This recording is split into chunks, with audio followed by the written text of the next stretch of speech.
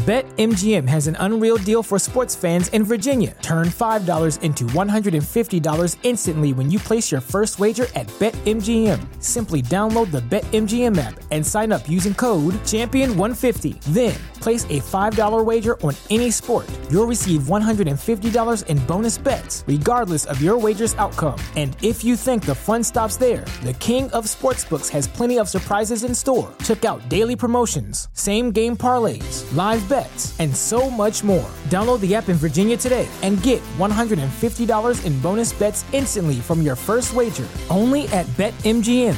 BetMGM and GameSense remind you to play responsibly. See BetMGM.com for terms. 21 plus only. Virginia only. New customer offer. Subject to eligibility requirements. Rewards are non-withdrawable bonus bets that expire in 7 days. Please gamble responsibly. Gambling problem? Call 1-800-GAMBLER. Promotional offer not available in Washington, D.C. At Kroger, everyone wins when it comes to saving big. Because when you order online through the Kroger app, you get the same great prices, deals, and rewards on pickup or delivery that you do in store, with no hidden fees or markups. Best of all, you'll know when items in your cart have a coupon, so you never miss a deal. So whether you're a delivery lover, picker-upper, or you shop in store, no matter how you shop, you'll always save big at Kroger. Kroger, fresh for everyone.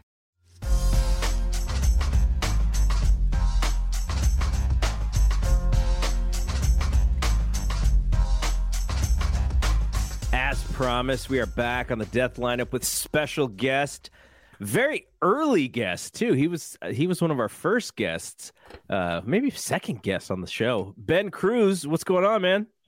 What's up? I told you guys after we did the first episode together, I'm not coming back until Gary Payton II returns to the team. And he's back. So I decided to finally make my triumphant return. No, thanks for having me, guys. This is always fun. So let's do this. This is just our group chat come to life again. It is. So how'd you get the jersey swap for the photo already? That was quick. I know. Who's doing the Photoshop for you guys? Give him a raise. Great. Yeah. Oh man, what a day, right? We woke up this morning pretty confident that maybe Joe Lacob's pride would not allow James Wiseman to be traded, at least for what, it was rumored. And then all of a sudden, bing, bing, bing, bing, bing, there was like tons of stuff going on.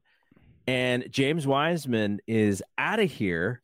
I guess it's a bittersweet thing. Now, I know there are some Warriors fans who are like, they've really, really come to the point of, you know what, it's really about this season and next season and next season. We can't wait. Like, we just can't wait.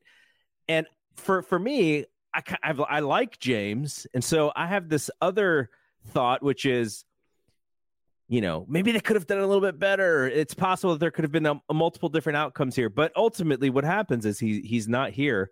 But I think, Brian, you were probably the one who was most vocal about making Wiseman work out of the three of us. And so, when the trade happened, originally we thought Saddiq Bey was coming to town, and Saddiq Bey is a favorite of yours. So just give me your quick thoughts on your mindset, your feelings about the trade, if you've sort of wrapped your head around, losing Wiseman, all that stuff. I really liked the kid, but I think I don't know if we're going to talk about it in this podcast, but I think as of last night at about 10 p.m., I was pretty convinced that the Warriors were going to do something after the Phoenix Suns did something. So I had a feeling that Wiseman was probably going to get shipped today. But I think he's going to cook. I think he's going to go be a great player. I think it's funny with the fit in Detroit. They already have like 3 centers. So if there was like a rebuilding team that he'd probably fit less in, it's probably Detroit. But he's a Troy Weaver guy. Troy Weaver loves his athletes. So James Wiseman and apparently Jalen Duren are going to start together. I have no clue how that's going to work. But I mean, yeah, I think for that, dear God. Yeah, no, that's gonna be very, very interesting. But I think that you said in the beginning, the organizational pride of not admitting basically that this was like a flop. that's why we thought that maybe it wouldn't happen. You know, the John Hollinger piece with how much money they'd be losing, which we kind of already knew, but I felt like it brought more nationalized to the idea that they'd be like losing $130 million in luxury tax if they kept the kid. So I don't know. It's just, I think the idea of trading him for 5 second-round picks and then trading him for a guy that you could have kept in the offseason had you dipped your toe into the luxury tax even a little more. I feel like that would be like the worst possible outcome for front office, especially for ownership. On like, you know, we didn't spend, which is already an insane amount, but we didn't spend. Now we have to admit defeat on this project, and then we have to get back what we didn't spend. Like, it just makes it kind of look like a cheap move altogether. We're gonna get back to why didn't they come to this conclusion before the season started. We will do that dance. We'll do that Monday morning quarterbacking. But my buddy Shelvin, who is watches We Want Winners with Roderick and I, and Shelvin, Roderick and I are gonna be back on Sunday night after the Super Bowl. But I use this because Shelvin is someone who connected with us on Facebook and on my Facebook groups. I think I've waved the white flag on ever getting my Facebook account back. So I'll use that to say I created a Discord today. What? Oh, and breaking news. Breaking news. And if you are watching this or listening to this and you want an invite to the Discord, just hit me up, gg@bspnmedia.com, and I will throw you an invite.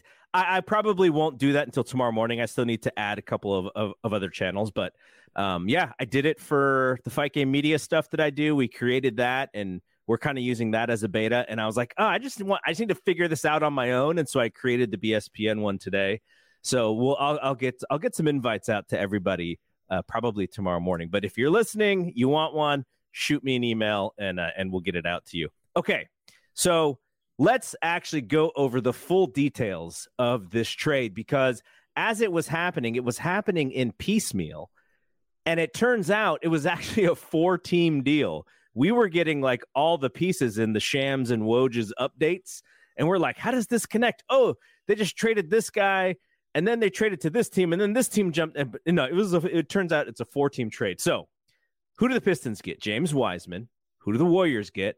Well, they get Gary Payton 2 and 2 future second-round picks from Atlanta. That how does that work? Okay, the Hawks get Sadiq Bey, and then the Trailblazers get Kevin Knox and 5 future second-round picks.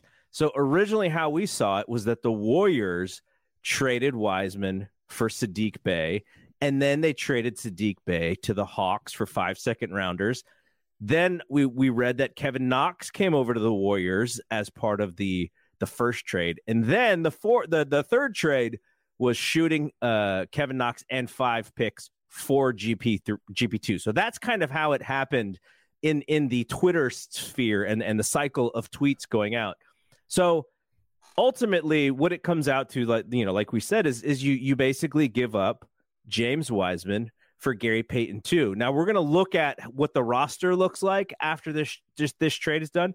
But Ben, on the level of what we thought maybe we could have traded James Wiseman for versus what we got for him today, how are you sitting okay with this? Because I think if you bring down expectations, which is what we've had to do with Wiseman, player for player, like the team got better.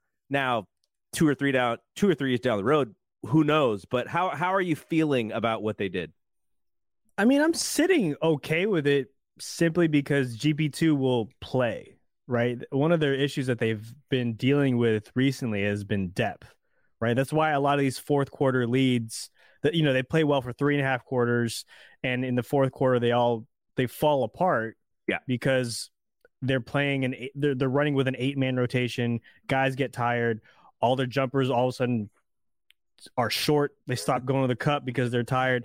So, and James Wiseman isn't playing. Moses Moody isn't playing. Patrick Baldwin Jr. isn't playing.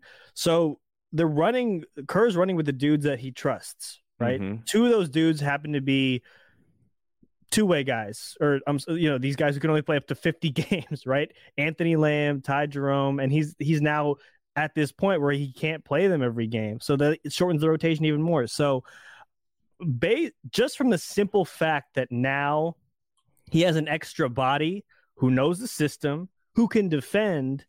I mean, those are two monumental upgrades from Wiseman, because Wiseman was just sitting there. He was sitting there half-heartedly clapping at his teammates succeeding, wondering, am I going to get sent down to Santa Cruz again? So, look, could we look back on this deal in 3 to 4 years where Wiseman is potentially tearing it up in Detroit or wherever? Or even having a formidable career, right? Like, can he have a formidable career, which is, I think, what we all hope for? He does, even if he's not a superstar, like, if he has a solid NBA career, that could be something where Warriors fans look back and go, oh, that's what we were waiting for. But it's the system, right? He just didn't get it. I mean, Tim Kawakami put this out earlier. I mean, he joked that it might have actually tanked Wiseman's trade value, but when Wiseman and Steph shared the floor together, the numbers are awful. Really bad. Right? The statistics are, and look, if you can't play with Steph, I don't know. Like that's daunting for you to overcome, right? And I mean, the writing was on the wall. It's been on the wall for a while. It was just never a good fit overall, right? Like, I mean, obviously we would have liked to see a bigger sample size. He kept getting hurt. And then obviously, you know, when he returned, it just didn't fit in with what they were doing. Even with all their talk of this 2 timeline plan, and he still couldn't get in. Yeah. I mean, look, for all the shit that Kerr gets on, you know, why doesn't he just play him? He's got to learn. He's got to get reps. Like, Kerr sees him in practice every day. Yeah. We don't see him in practice, right? If he's not executing in practice, how are we supposed to believe that he could execute in games? And, you know, we celebrate these small wins with him, you know, these 6-minute spurts in these games. We're like, did you see Wiseman last night? Pretty good. See that running hook? Yeah. You played 6 minutes and he had 4 points. You're like, this is not, what are we doing? So I'm glad GP2 is back for other reasons that I'm sure we'll get into later, but straight up, it was, it just wasn't a fit, and we've got a better fit for the Warriors moving forward here. Shout out Mark Nobita, who is in the chat. So the Kawakami article was good because I read that when I got home tonight. And Kawakami wrote that he believes the writing on the wall was them having to send Wiseman back to Santa Cruz this year. And I remember Brian and I were talking about this, and Brian was saying, well, you know, if you want to look to the positive side, it's kind of what they did with Jordan Poole. They sent him back down as a, like, dude, you are not getting it. And it helped Jordan Poole. He ran. He was excellent in Santa Cruz, came back up, and he felt like a different player. What I told Brian is my feeling at that moment was this was bad for Wiseman. You bring him up, so much talk in the offseason about him. They're gassing him up to the fans. Oh, you know, he's going to be better this year. The team's going to utilize him. And then he still fails. And that felt like the moment where they didn't wave the white flag necessarily, but they kind of said, okay, all of our hopes for him, you know, which were very optimistic hopes, they're just not going to come true. They're not going to come true this season. And it's kind of a wash. And if you have a guy who is going into his, what would it be? His, this is his 3rd year technically, right? So next year would be his 4th year. And essentially you cannot decide yet if he is going to be a part of your rotation by year 4. Like, it seems like you have decided without necessarily deciding. So that was very interesting to read from Tim. You know, he's really close to that situation, and he has a good sort of instinct and feel to certain moves and such. The next question I have for both of you, and Brian, you can go first, is I feel now, sort of in hindsight, that they probably felt that he was really going to have to ball out to show that, you know, he's valuable, that he's going to play on this team, that he's got a future. And anything less than playing really well with Steph and with Draymond and those guys was going to be a loss in a sense. And so I think the actual expectation was probably still really high for him. But if you give those guys some truth serum, like Jalen Rose likes to call it, I wonder if they go, yeah, we weren't sure that he was going to really have that good of a season, because if that is true, they lost money on this deal. Not money, but they lost value on this deal, because he is more valuable to trade in the offseason than after the half season that he showed this year. So, Bri, I wanted to get your thoughts on that. I guess what exactly are you asking me here? Are you saying that why do I think they traded him? No, I'm saying, do you think that they wasted value? Yes. But they did it because they had this sort of pie in the sky expectation versus a more realistic expectation of who he was going to be. I honestly feel like if you gave Lacob some serious truth serum, not that this situation would be like what Atlanta is right now, where you had the report from Amick on, the Sun taking over in kind of a bad way. But I really wonder if Lacob was almost ready to usher in the new era earlier than everyone else was, because I want to know if you hooked him up and got the truth serum in, if what made him do it, what made him pull the trigger, who was in his ear. I just really feel like it wasn't a him thing to do. So I don't know. I don't know if we'll ever hear the answer to that someday, but I almost feel like he was on this team and we knew that $130 million thing. We knew that. And we knew that we thought that it was probably going to be like Draymond gone, right?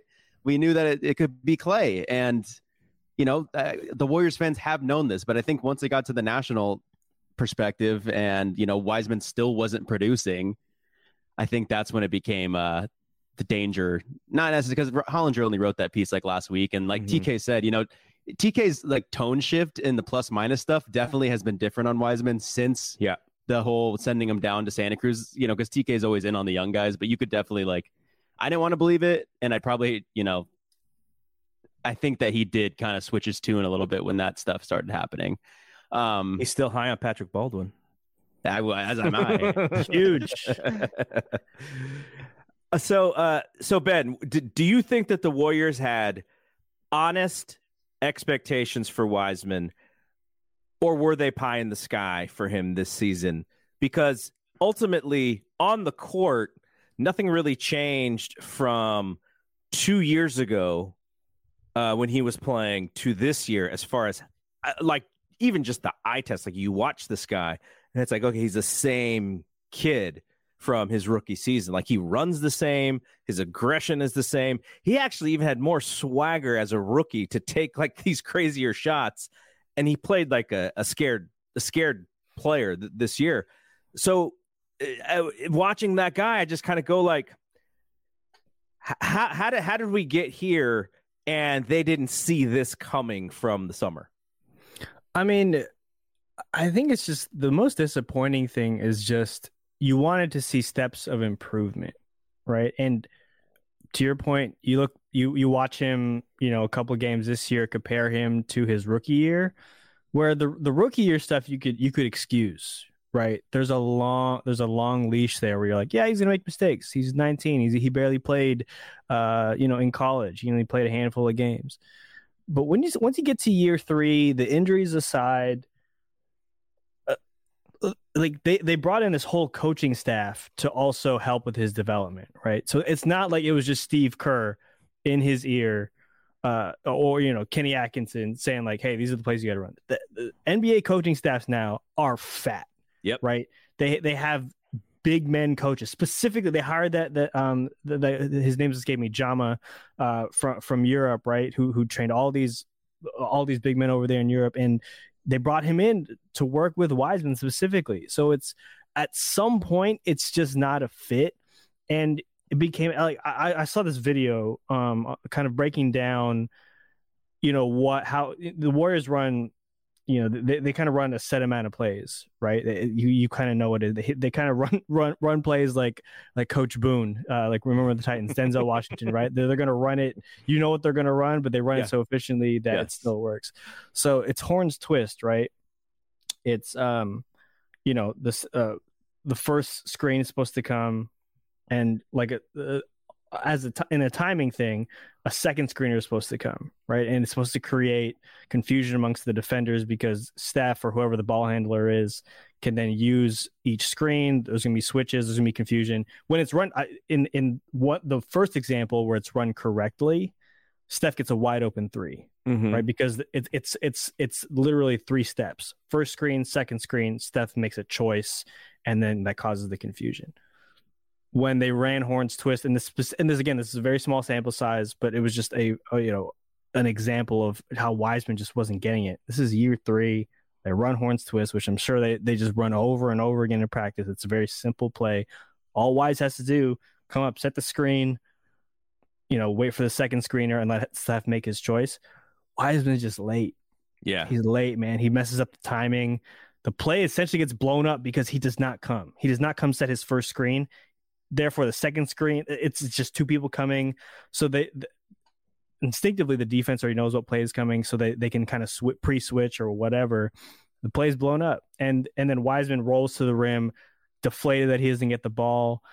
And it's just not a system that really gelled with his skill set, right? I forget who. I think it might have been Marcus Thompson who said this, where it was, they want Wiseman to play almost like JaVale McGee, rim run, defend some shots. Yeah, Brian and I talked about that a lot this season. He wants to play like Cat. He wants to play like Karl Anthony Towns, right? Give him the ball, let him cook.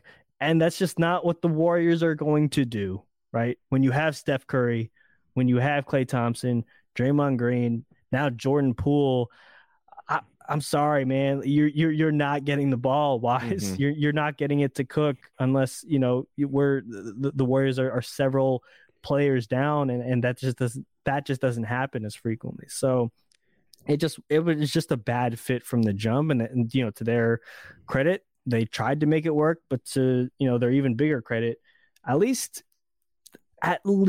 they admitted the mistake, because that's hard to do. I feel like the mistake is one thing.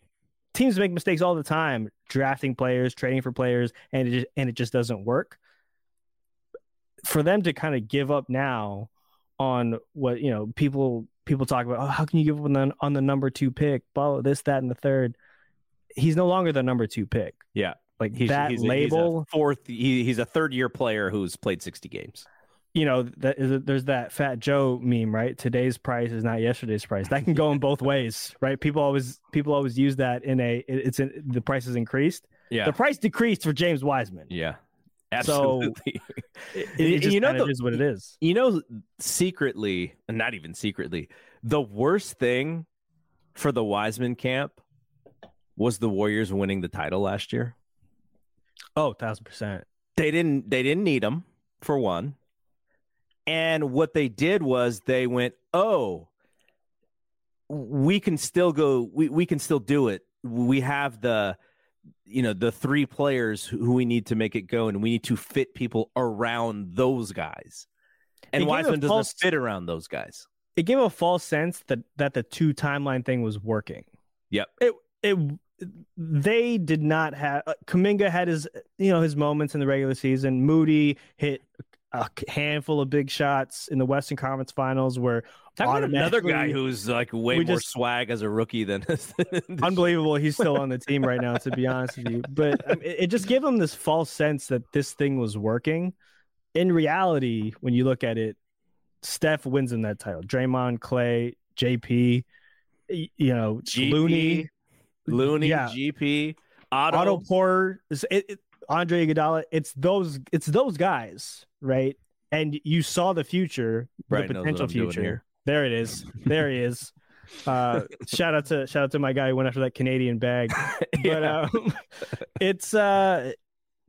I think that reality is starting to come down a little bit. Kuminga is potentially becoming a thing, and whether they value him a little too highly, given the reports today on OG Anunoby. But yeah, good. That's a good setup here for what we're going to talk about next. Though Kuminga played really bad yesterday. There's no I in team, but there is one in Indeed, and that's the hiring platform that you need to build yours. When you're hiring, you need Indeed. Instead of spending hours on multiple job sites searching for candidates with the right skills, Indeed's a powerful hiring platform that can help you do it all. One of the things I love about Indeed is that it makes hiring all in one place so easy because Indeed does the hard work for you. They show you the candidates whose resumes on Indeed fit your description immediately after you post so you can hire faster. Join more than 3 million businesses worldwide that use Indeed to hire great talent fast. Start hiring now with a $75 sponsored job credit to upgrade your job post at Indeed.com/Blue Wire Sports. Offer good for a limited time. Claim your $75 credit now at Indeed.com/Blue Wire Sports. That's Indeed.com/Blue Wire Sports, and support the show by saying that you heard it on this podcast. Indeed.com/Blue Wire Sports. Terms and conditions apply. Need to hire? You need Indeed. NFL Sunday Ticket is now on YouTube and YouTube TV, which means that it just got easier to be an NFL fan, even if you live far away.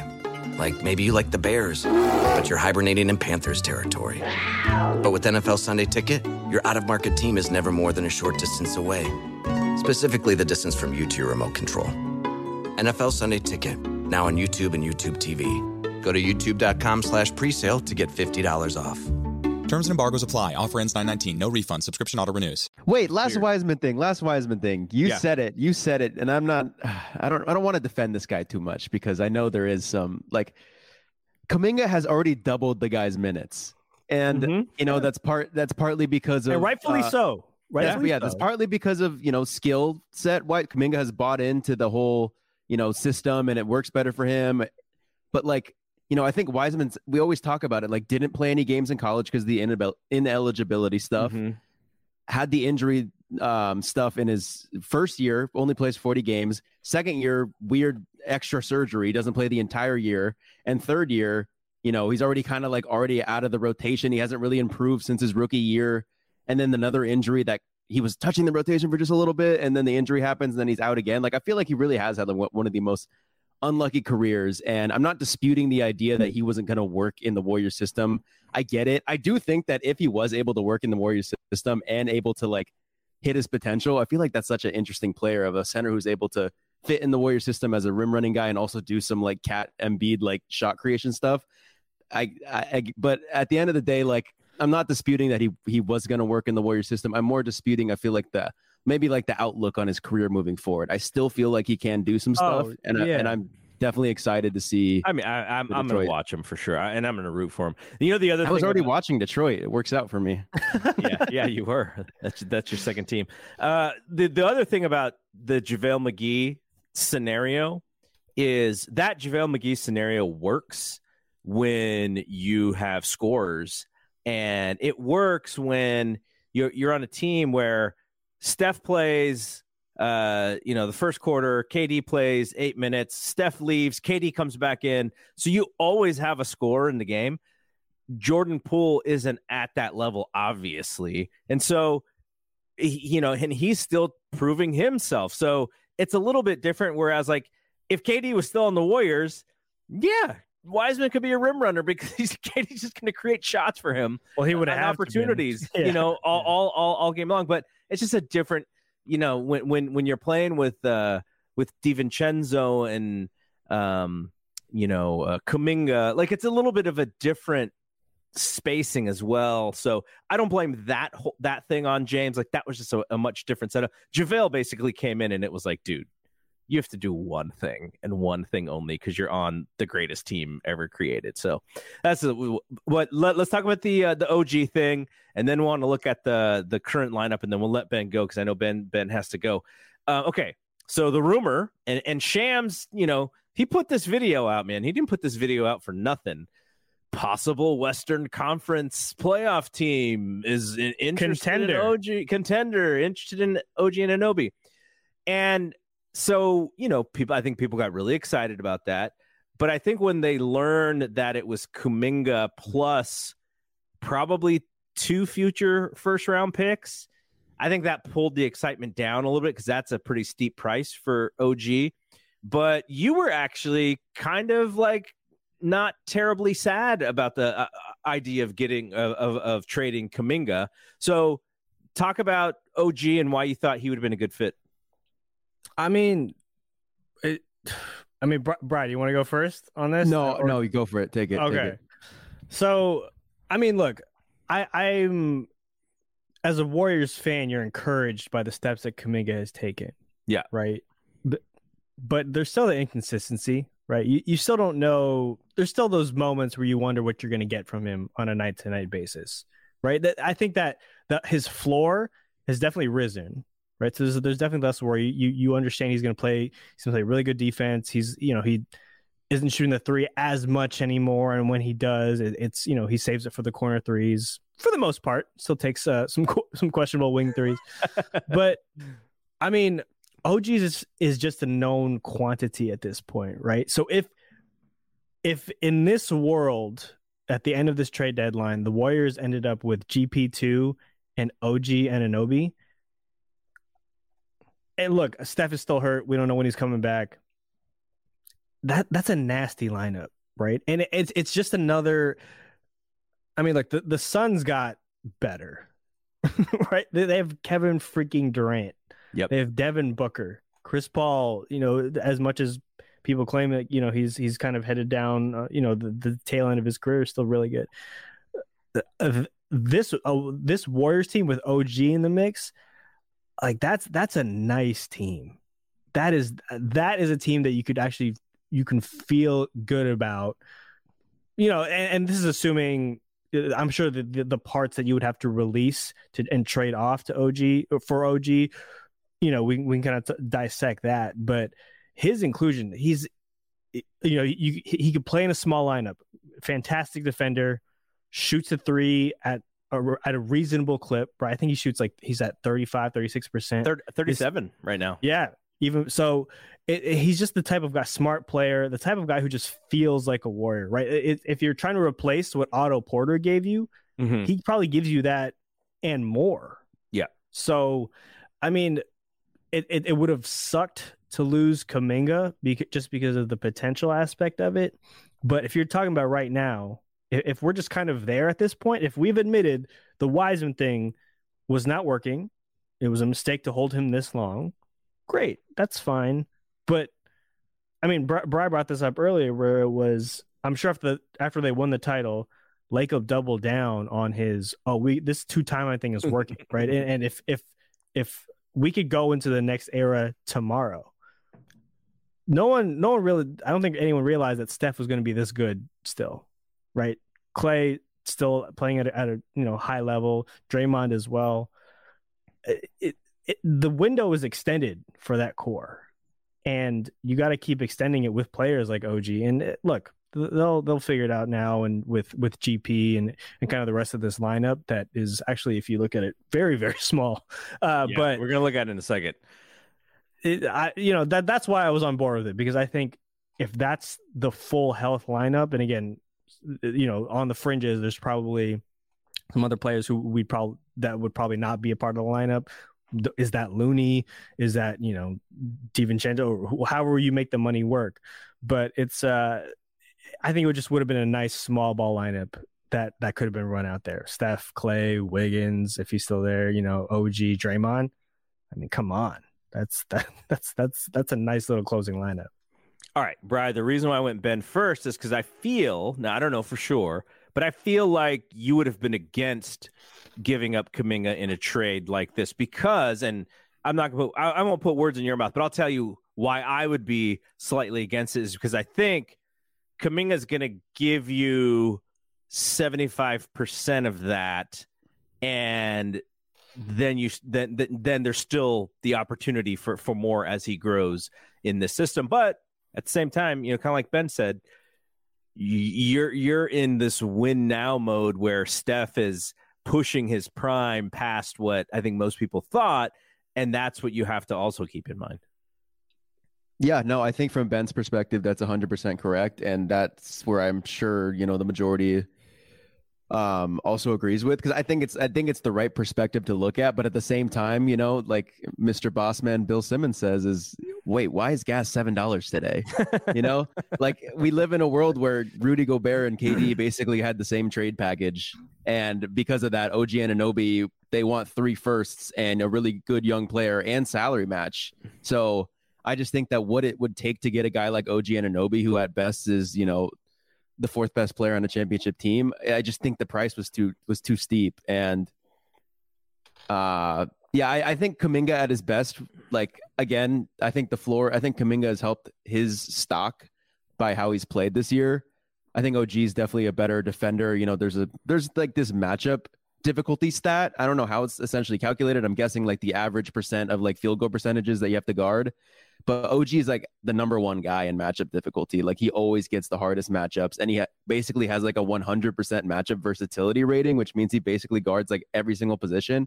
I think Kuminga's getting to that level. On the Warriors specifically, they always put him on the best guard, him and Wiggins switching off. And like he guards, like he's like a 6'8" or 6'9" guy or whatever how tall he is, guarding, you know, like the 6'3" guys. So I think Kuminga can become a version of OG.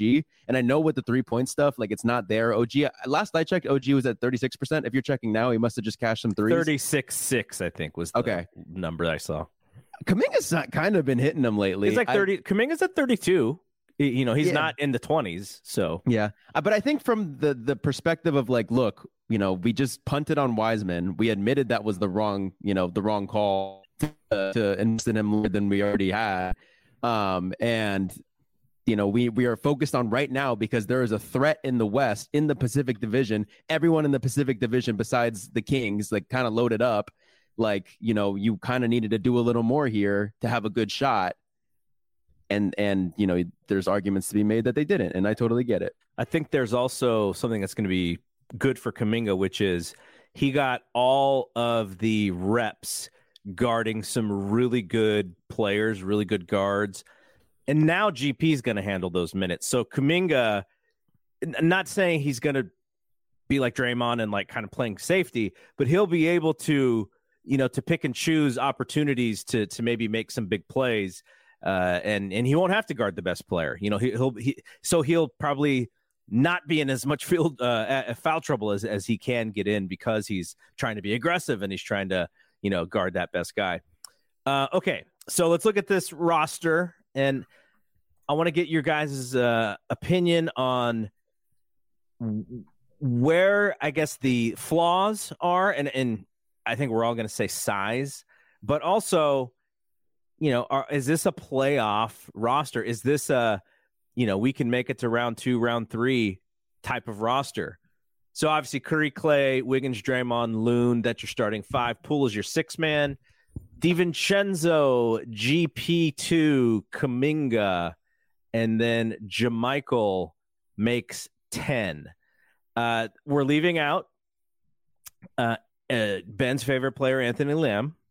We're leaving out Ty Jerome. We're leaving out Moses Moody, PBJ. Ryan Rollins took himself out because he's got that he had the Jones fracture thing going on. So that 10, I mean, are we running that 10 against Denver, against Phoenix? Can I start this one? Yeah. I feel like this is damn near identical to last year. I don't see why they couldn't. Curry, Clay, Wiggins, Draymond, Looney. That's the same starting 5. Yeah. Now you bring now you bring GP2 back. Poole, GP2 was on last team. And JaMychal, I feel like, is starting to take that auto role a little bit. Like from what I've seen, a little bit. He's finally starting to do a little bit of that auto stuff. Still missing dunks, but a little bit. You know, you make a great point, and I just thought about this. You know, we slag on Poole's defense a lot. GP2 is going to be handling a lot of this stuff, right? Which will make Poole better. And he'll still get picked on for sure. But you're going to have a tremendous defender out there in the backcourt with Poole on that second team. Now, not, clutch they'll figure out the clutch minutes, but that's another thing that GP2 just kind of, he just glues that defense together a little bit better. So someone like Poole, he kind of looks bad defensively when it's Poole and DiVincenzo in the backcourt. But now maybe it's Poole and GP2, and they'll figure out the DiVincenzo piece. So, that's actually a very good point.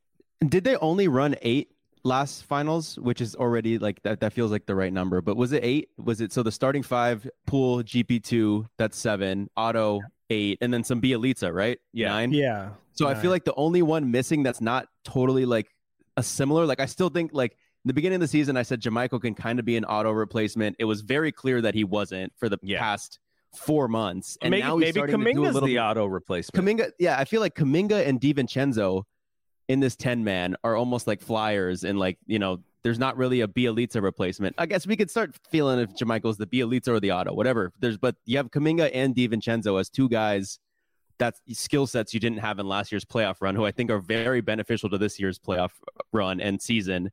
I'm high on the roster. I would like to hear Ben's opinion, and then I would like to throw a little tidbit in after. Go for it. I think the roster is, I mean, it's better than it was yesterday, right? Just by the simple addition of GP2 defensively, knowing the system, and, you know, he's not your typical 2 guard, right? He's actually acts like he functions offensively like a big man. He actually functions offensively probably the way they wanted Wiseman to function. Yeah, right? he's like your your vertical 4, the vertical threat, right? But so, does anyone want to play the Warriors in the playoffs? Absolutely not, right? Because you have the Steph, Clay, supernova threat at all times. Wiggins, whether, you know, he finds his form or not, can be, you know, a massive 2-way threat. Draymond is who he is, incredible defensively, and it kind of runs that offense. Pool, obviously, you're hot and cold. The biggest difference I see between this year and last year is now the West is a lot better, right? By the simple inclusion of Kevin Durant on the Suns, Kyrie Irving on the Mavs, the Grizzlies are still freaking excellent. The Nuggets are better. You didn't say D'Angelo Russell. Well, I'm getting the Lakers. The Lakers are they got better too. Yeah, so. they improved. Did they beat the Bucks today? Did they just beat the Bucks on live television without LeBron? Does anyone know the final score of that game? I'll look it up. I'll look it up as you guys talk. But I mean, the West is a lot better. And look, so that's where. No, Bucks won by 9, by the way. Oh, there we go. Well, as they should have. They lost to that team without LeBron. Like, the Warriors limped into the playoffs last year, right? Yeah. 53 wins, and you know, they kind of caught a stroke of luck facing that first round, or in the first round against the Nuggets, right? It was Jokic. It was them, that whole team kind of against Jokic, and they were able to find their groove, right? Steph was coming back, came off the bench, all that stuff. And then, you know, they end up against the Grizzlies, and that was a heated matchup, and that was probably the biggest threat to their path to the title. And you know, they overcame. Ja unfortunately gets hurt, and you know, look, with all these championship runs, there's in any sport, there's a small aspect of luck that has to go into it, right? This is just Absolutely. You can be the greatest team in the world, you always need luck. I don't know if this team is combined with their talent and the amount of they're going to need to be very, very lucky to get back to the finals in my as currently constructed. And you know, there's some buyout candidates out there that I'm sure will surface. What's all this Kevin Love to the Warriors talk? I heard that a lot today. What's going on with that? I don't even. Colby Altman said he's not going to be bought out. So yeah, why would Kevin Love be bought out? His team is good, right? Apparently, he's out of the rotation. He's not playing. Yeah, he's not playing right now. Yeah, but I mean, somebody gets hurt, boom, he's right back in. It would be foolish to do that, I think. Well, he also gets paid like $30 million a year to sit there, which is not a bad gig, honestly. I'd show up to practice for $30 million a year. And the second LeBron left, Dan Gilbert was like, "We're giving Kevin Love all the money. we need they had to pay somebody." All right, so I personally, I think Kuminga's going to need to play a vital role as essentially the third big on that team for them to have a good run. Though, you know, Clay kind of plays a little bigger. Wiggins also plays a little bigger in the smaller lineups, but they are so small. Poole, DiVincenzo, GP2, they're all guards, right? So when those are your three bench guys, then you're constantly playing small.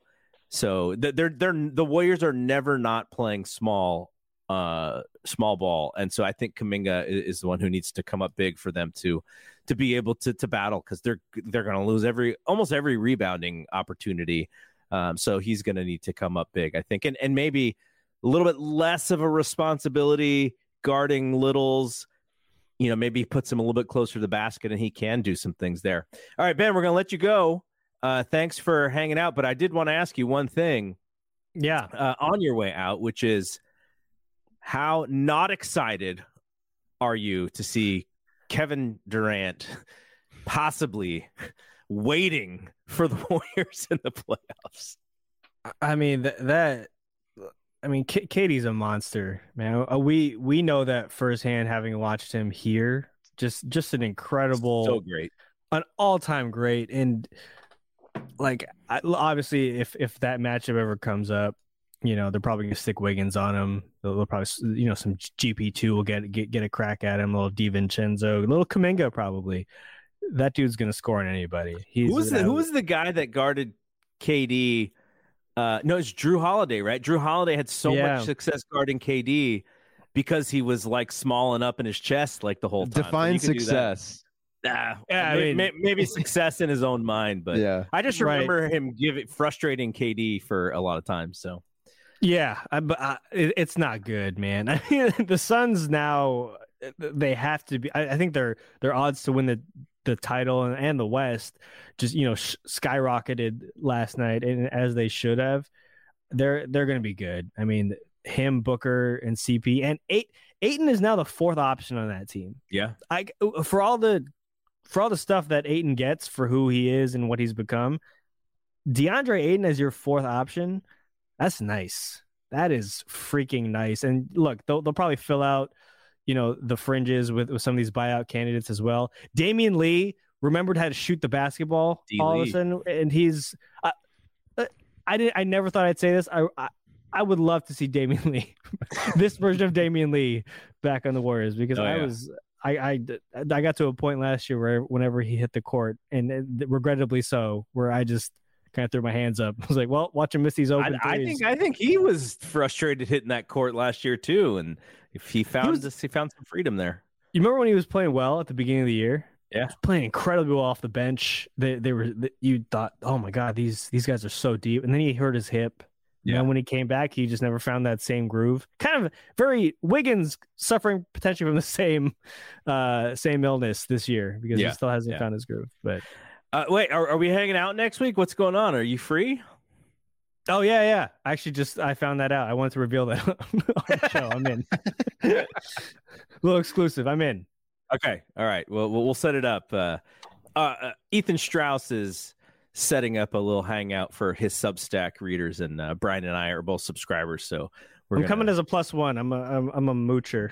Yeah, it's like holiday party style, man. Yeah. Absolutely. All right, Ben, thanks for hanging out, man. You guys are the best. Thank you so much for having me on. Okay. All right, Bri. So we are going to look at some of these other trades, because I want to. Now, I didn't add all of them. I just mostly the ones that sort of affect the Warriors, the ones that are in the West, and I just want to get your quick thoughts on the deals that happened today. So, the big one, Kevin Durant, that one was also a 4-team deal. So the Suns get Kevin Durant and T.J. Warren. The Nets got some good pieces. Mikal Bridges, Cam Johnson. I don't even know who this is. Juan Pablo. I thought Juan Pablo was on The Bachelor. I think he's one of the draft and stash guys, like the rights to him, right? Is that what it was? So he's like their Guy Santos. No, who's the other guy we had? Smilegeach? No, the one Justinian Jessup. Oh, Jessup. Yeah. Okay. And then they got first round picks in 23, 25, 27, and 28, all from Phoenix, and 29. And then second round picks in 28 and 29 from Milwaukee. So they got lots and lots of stuff to make some future deals with. The Bucks got Crowder, and then the Pacers got George Hill. Oh, they're running that one back. Serge Ibaka, Jordan Nora, and 3 future seconds and cash considerations. So I get it if you're a Nets fan. This whole thing blew up in your face. Great. But, man, I thought they did such a good job of getting pieces back. And we'll talk about the Kyrie thing in a second. But Cam Johnson, Cam Thomas, Mikal Bridges, like, I wish the Warriors could have made a trade with the current Nets team to get a wing. They have so many wings. Many wings. I think my whole stance on the whole Nets thing is I knew they weren't going to rebuild the entire time. I knew they wanted to retool and still compete because the Rockets have their draft picks. I don't think they have pick swaps. I think the Rockets have their pick swaps for the next like 3 or 4 years. So I think Brooklyn, had to at least be better than Houston. So I didn't think they were going to just put the full reset button because they didn't have the rights to their own picks. But yeah, I think if you're a Brooklyn Nets fan, this team, I think this team's going to be fun to watch. I mean, you got good old Cam Thomas, a rookie who's like 40 points back to back to back. But I think if we're more talking about it from the trade perspective, Mikal Bridges, I would have loved for the Warriors like that. I like Mikal Bridges way more than like OG and Obi because Mikal Bridges can create a shot if need be. I think OG is just stationary. Like, are you going to put that much stuff into someone who's just like, a spot up shooter and a really good defender? But I think Mikal, can create his own shot, and I would have put in everything. I would have put in everything for that guy. Kuminga, Moody, the picks. Like, I think I really like Mikal. But and Bridges, more importantly, he just hurts the Warriors. So I'm actually glad that he's out. But yeah, unfortunately, KD is in. Fortunate for the Warriors. Okay, so the Mavs, they get Kyrie, and they get Markieff Morris. The Nets get Spencer Dinwiddie, Dorian Finney-Smith, 2029 first-round pick.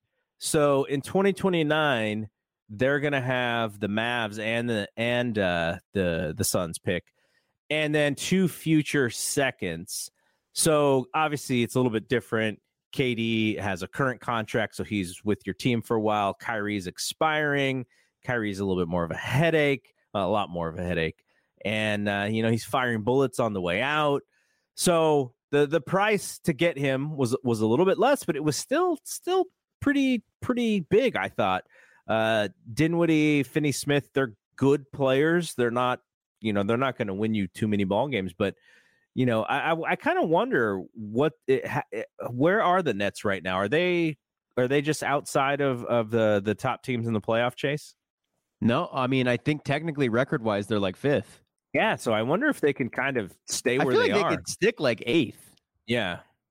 That'll be interesting to watch because at that point, like if you're a Nets fan, they're 5th. They're 33-22 right now. If you're a Nets fan, there's a lot of pressure when you have KD and Kyrie and then James Harden. There's still the Ben Simmons problem, but there's like less pressure for those guys to win a title. And it's just literally like, okay, let's play. We're underdogs now. And it's not a bad place to start for them. So I'm actually interested in seeing how they do. Okay, so another deal. And this is the one I was kind of joking about Ben with. Lakers. They received D'Angelo Russell, Malik Beasley, and Jared Vanderbilt. The T-Wolves get Mike Conley and Alexander Walker. They also get a pick swap with the Lakers in 2024, second-round pick swap. 2025 second-round pick, 2026 second-round pick. The second 2 are from Utah. The Jazz receive Russell Westbrook, who they're probably going to buy out. JTA, are they also going to buy out JTA? I hope. I'll take him back. That's a good little bio piece. I'm sure he'd come back too. But he doesn't have that big of a contract, so I don't know what the reason to buy him out would be. It'd just be like out of request. And then another former Warrior, Damian Jones, and then a 2027 first round pick via the Lakers. So Lakers only have to give up one of those 2 picks. They basically trade and they Russ. Protected it. They trade Russ, which I think that was more or less getting rid of Russell was probably more valuable to them than even getting D'Angelo Russell back. From everything that I've read, like it got really, really nasty there at the end. Some of it kind of seemed like LeBron's fault, but Russell, Beasley, Vanderbilt, does this help the current Lakers? Yes, 100%. I really like the Beasley and Vanderbilt additions. I mean, I think it was reported that that the asking price was like a first-round pick for Vanderbilt and a first-round pick for Beasley, and the Lakers were able to get them for one first-round pick, like get them both. So I don't know. I think that this Lakers team, I think it was important to get off of Russ, but I think it was also important to bring back salary that was also expiring, because I think if you put like the true serum and you gave it to Pelinka, I think he just wanted to hit this offseason with Russ off the books. That's $50 million to spend. Mm-hmm. And although this wasn't like an insane free agency class coming up, there is trade room there, right? You can bring in a bigger contract. So I think it was important that when they get D'Lo back, like he's $30 million from the deal he signed with the Warriors is finally expiring. So yeah, that's gonna be money they have open to sign someone or to trade for someone in the offseason. But I think for this current team, yeah, D'Lo, Vanderbilt, and Beasley, those are all solid additions to your current squad. So and Rui Hachimura from earlier. Well, yeah, that was from late last month. So Lakers currently sit 25-31. They just lost to Thunder on the day that LeBron broke the record. So they got some room to make up here, and if I don't know if I'm reading the tea leaves on Bill Simmons and Russillo, Anthony Davis doesn't seem to be that happy with what's going on. So that is something to watch as well. But I don't know. I guess anybody who is within striking distance can get on a run and possibly make some noise. The Lakers are currently Minnesota is 8th. The Warriors are 9th. They're percentage points away from each other. Lakers are 4 games outside of Minnesota, so they got room to make up. They're 13-14 at home, which is if they continue to play that poorly at home, they probably don't really have a chance. So they're going to have to start playing better at Crypto Arena or whatever it's called these days. Okay, another deal. The Clippers, they get Eric Gordon, who was a former draft pick of theirs, I believe. 3 future seconds. The Rockets receive John Wall, who they will buy out. It's got to be a record how many times dude gets bought out by the same team. Danny Green. This is like the 2010 All-Stars here. And a protected pick swap from the Clippers, and the Grizzlies receive Luke Kennard. Is Gordon an upgrade from Kennard to you? Yeah, I think he is. He makes like $20 million a year, and he makes $20 million next year too. Like, this isn't an expiring contract, so I'm surprised that the Rockets were able to get off of it. But what better team than the owner who just wants to spend. There's a couple owners in the league like that now. It's not only Lakeup anymore. No, I know. What's the Ballmer? Yeah, I would love to have that guy as my owner. No disrespect to Lakeup, you're right. Yeah, but the new guy from the Suns, supposedly Matt Ishbia was like, hey, let's. And this is basically what Bill Simmons said, which is, John Collins, is that the best we can do? Why don't we go big game hunting for Durant? Wow, that's amazing. That's a great mentality. But I like Eric Gordon as an upgrade from Kennard. I think he kind of fits what they're trying to do more, and he has that veteran mindset. I think with the Clippers, it's really just availability with the 2 stars. They got Bones Highland too, and they got Plumlee. I forget if it's Mason or Miles. I forget which one's still in the league. I think it's Miles. It's Mason. It's got to be Mason. Isn't Mason the one that's shooting the lefty jumpers and stuff? One of the Plumlees. I don't know. With both M's. Maybe it's Miles. Oh yeah. This is like the one the issue that we had last year with for some reason I don't have an issue with Jalen Jaden McDaniels. You said them incorrectly though. No, I re-listened to the podcast and I was right. No, you misheard me. Maybe I misheard you. Yeah, but so you really re-listened to prove me wrong? No, I sometimes like re-listening. But yeah, Jalen and Jaden is way harder to mix up, or way easier to mix up than Miles and Mason. But I don't know. Yeah. I mixed up Miles and Mason. Anyways, yeah, Bones Highland as just a off the bench, like Jordan Clarkson type, just start scoring guy. Eric Gordon as has some 2-way stuff and like some veteran. I think he fits that group specifically. I could totally see why Eric Gordon fits that group. And then Plumlee as Zubac's backup, even though Plumlee might not be the best playoff guy, like I don't know how much they're even going to use like Zubac heavily in the playoffs, but I still think that's good insurance. I think the Clippers just need availability and Paul George and Kawhi Leonard to really go after it. And that's a team that if I'm the Warriors, that's probably them, and the Suns are probably my 1 and 2 of what I'm most worried about. I'm still confident this Warriors team could take on the Nuggets. Still confident they have I'm still confident that when the Grizzlies see them, they get a little butt cheeks. So I think it'd be Clippers and then the Suns is what I'd be most worried about. Clippers got Mason Plumlee. Hornets received Reggie Jackson, who it sounds like they're going to buy out, and then a 2028 second round pick. The second round picks just went like crazy. That was the theme of this trade deadline. All right. So the Nuggets, they added Thomas Bryant. The Lakers received Mo Bamba and Devon Reed and a second round pick. The Clippers received Bones Highland. And the Magic received Pat Bev, a second round pick in 2024 from Denver, and cash considerations. So I don't know. That seemed like kind of just moving pieces, maybe more so than anything else. Like what do the Magic do with Patrick Beverley? I imagine is he an expiring? Good question, but I've heard there's a buyout coming. Okay. And then some smaller deals. The Kings. Well, I don't know. I think the Nuggets one has some substance to it because they were looking for a backup center because DeAndre Jordan is unplayable, and I think they were testing out Zeke Naji, U of A grad, not grad, but U of A alumni, I guess. But then they just Thomas Bryant requested a trade. He didn't want to be with the Lakers anymore because when AD came back, his role started getting diminished. So yeah, it looks like he might be Denver's backup 5 now. So I think that's a little interesting tidbit because he actually might get in the rotation of the best team in the West right now. 12 points, 7 rebounds a game. Yeah, he's actually doing more than I realized. And he shoots good from 3-point line as well. So he's stretching him out. So he played he hasn't really played much of late, but so those numbers are from a little inflated. A little inflated. All right, so a couple of smaller deals. Interestingly, the Kings kind of stayed pat.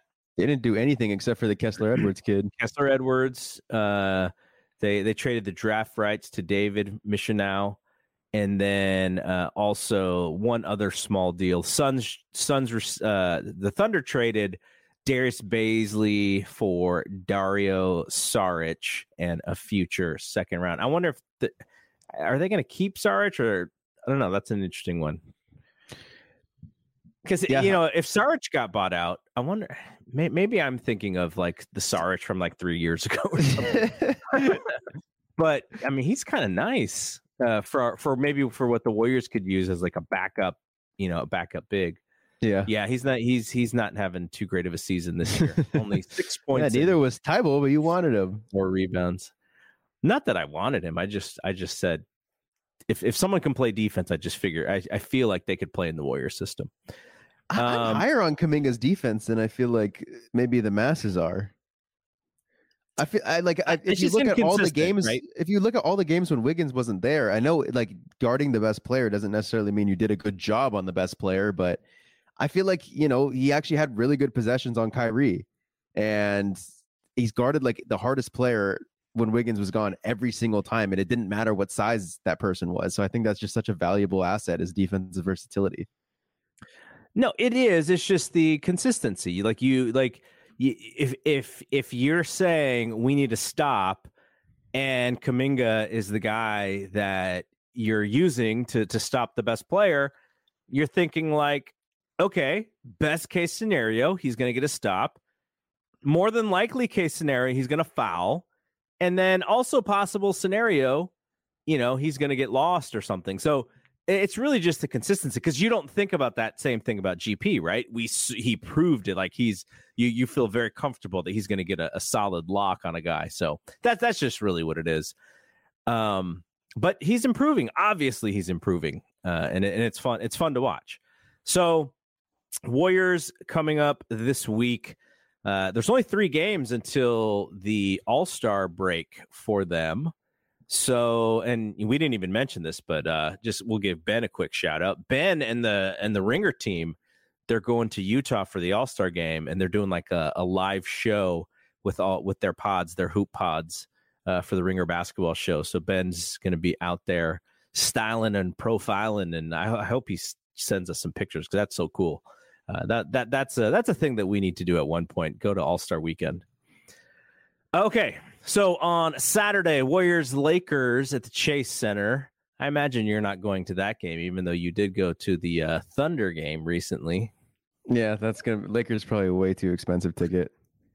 And then they play the Wizards on Monday at Chase, and then Tuesday Clippers at Crypto before the All-Star game layoff. They got a good week in a few days with seemingly nobody from their team being involved in anything except for, I guess, Draymond's going to do the alternate feed on the All-Star game with the TNT folks. So I don't know. I think that not getting in is sad. He didn't get in last year, and then he was like an injury replacement. I get that he didn't get as much run in the beginning of the season, and actually, no, I'm actually not complaining because I get it. But like, it would have been nice to see him. Yeah, it would have been nice to have, because now we're not gonna have Steph in the All-Star game. Hopefully, Clay does. Clay probably doesn't even want to go either. He wants vacation. I get it. Yeah. I get it. Yeah, they're old, man. It would be nice if I don't know, DiVincenzo, his 3-point percent. I don't know if you listened to the Stein and the uncut NBA uncut, not the newest one. So they interviewed Malik Beasley, and Malik Beasley kind of talked about how the 3-point shootout thing works. It's like all the guys who get in the All-Star game, they get like first chance to say yes, they want to be in it, and then it kind of trickles down. It's not really about necessarily like percentage, who's shooting the best or whatever. NBA is some cheapos. They don't want to fly all these guys out there. No, I think it's just they want the star power for the TV ratings is what they want. Do you know that Michael Jordan entered the 3-point shootout one time? I did not know that. Did he do good? No, he did not do good at all. He did really bad, actually. I feel like a fun little tidbit that I kind of randomly thought is that when guys get traded to new teams, sometimes they might just skip out a game just purely because they're trying to just learn the team and just get more familiar with it. Like that, in theory, shouldn't happen with GP. No, he should be able to just play the next game. Yeah. Right. The only thing, I didn't mention this when we were talking to Ben, but the only thing I'm a little worried about, he hasn't really been healthy this year. Like, I know he's played of late. He's been in there, but man, that injury. He played his very first game, and I'm pretty sure after that he's like, I don't feel 100%, but I guess I just got to play through it type of thing. That's like not the greatest thing to hear. No, and it's a weird injury, the abdominal area or whatever, and so that's something to also watch. Like, why was he so available is kind of the thing that I was wondering, especially if Portland is. Did you see some of the moves they made though, Portland? Well, they got your boy Tybal. They made like a rebuild move, and then they made like a go for it move, and like they were just kind of all over the place. Like Josh Hart getting traded before the Warriors game for Cam Reddish, who doesn't play because they didn't want to pay Hart, I guess, or like that's like not a go get it move. And then they go and get Tybal, which is like, okay, are they doing something? And then they get rid of GP2 for Kevin Knox, who doesn't play at all. Like, their moves kind of really just made no sense. So I don't know if I would just be like, why were they so willing to give up GP2? Because I just don't get them as a franchise in general. And they're still only a game behind the Warriors, and they beat the Warriors last night, which we don't really have to talk about that game. It's the same old frustrating scenario. But, the one thing about it is everybody believes that they can compete. And the other thing about it is they're like, no one's really pulling away. Like, we got a shot. Maybe if we, we can fix our accounting for next year by this one move that's really not going to make that big of a difference. We can save some dough, and we're just going to play these guys anyways. Tybal replaces GP in that scenario. So very interesting. I think the Warriors, the way that I look at this last run, the second half, which I hate it when they call it the second half, because it's like the last third, really, when it comes to games played. But the Warriors are a game and a half behind the Mavericks for the fourth spot. And I think that's really where they need to get. They need to get a little bit of distance from these other teams, and getting to 4 and having that home court series in the first round, I think is necessary, because they're such a bad road team. And I think for them in the playoffs, they're going to need to have that home road advantage and then figure out everything else. But if they go into this as like the 6th or 7th seed, it might be 1-2-3 Cancun, man, because they cannot win any of these games on the road. Yeah. So that's just my last bit. But I think they can win 2 out of these next 3 games. And so that's what I'm hoping for. I think my last bit is that I feel like we don't want to accept the idea that there is some aspect of this Warriors team that isn't necessarily playing 120% like they should be, like professional athletes should be, because of the fact that it feels like they've kind of proved everything against all odds, that they were able to get it done last year. And what else do they have to prove type of mentality? It's not something that I want to, long season. It's not something that I want to give into like 100%, because the idea of professional athletes who are getting paid like millions and millions and millions of dollars to not be giving their entire effort and to not get up for every single game just doesn't feel right. But if there is someone who is like, there as like a constant figure that they know is going to be there to beat, like Kevin Durant is going to do it for them, right? Like just the idea that they might see Kevin Durant in the playoffs. If that doesn't do it, then I don't know what will. Or Draymond's just going to say, I want to go to Phoenix. LeBron is there, and Draymond's like, oh, yeah, I'll miss a game to go see LeBron break the scoring record. Like, oh, man. I'm glad he didn't. Well, yeah. But, I mean, there is an aspect, like, Draymond's on the player option next season. What happens if they fall short? And he's just like, oh, this Matt Ishbia guy is kind of cutting checks right now. KD vouches for him. I would not be surprised. They showed how they could play together, too, right? Like, I would not be surprised if that happens. If I'm Draymond, I'm saying you guys go get LeBron in this offseason, or I'm going to Phoenix. And I don't know. Yeah, but if they get LeBron, though, LeBron replaces Draymond. That's not a good. Draymond doesn't want that. No, you trade Wiggins. Look, can you imagine LeBron? That's like my hottest take right now, I think. And I'm not 100% sure I believe in it, but that mindset to me like makes sense. If they like fall short. And it's like, okay, what are you going to do? Are you going to punt on the current era? Like, can they not just get it done anymore? Go get someone. Go put in all the assets for a guy, and why not with one of the greatest players of all time? All right, let's end the show with this. R.I.P. My most recent James Wiseman card. You got me a damn card. Should I grab it right now too? I feel like we need the Boys to Men song. It's so hard to say goodbye to yesterday because we're really sad about James. So yeah, see, you got the autograph one. This is just a parallel card, but this guy's gonna cook in Detroit. We're rooting for James, not just because I like collecting his cards, but I really think he's just a nice kid who has a good kid. I also want to dunk on the people who think he was going to be like the worst. He was going to be like a Pokashevsky pick or like a Marvin Bagley pick. Like I'm also ready to alley-oop. Well, let's see. Let's see him get a little bit of run in Detroit and see if he can spread his wings a little bit. I'm hoping. It is, again, like a weird fit. I wish he went to like San Antonio where they didn't have a big. Yeah. They got their work cut out for them lineup-wise for sure. All right, so we'll be back next week, and we'll sort of preview the All-Star game a little bit.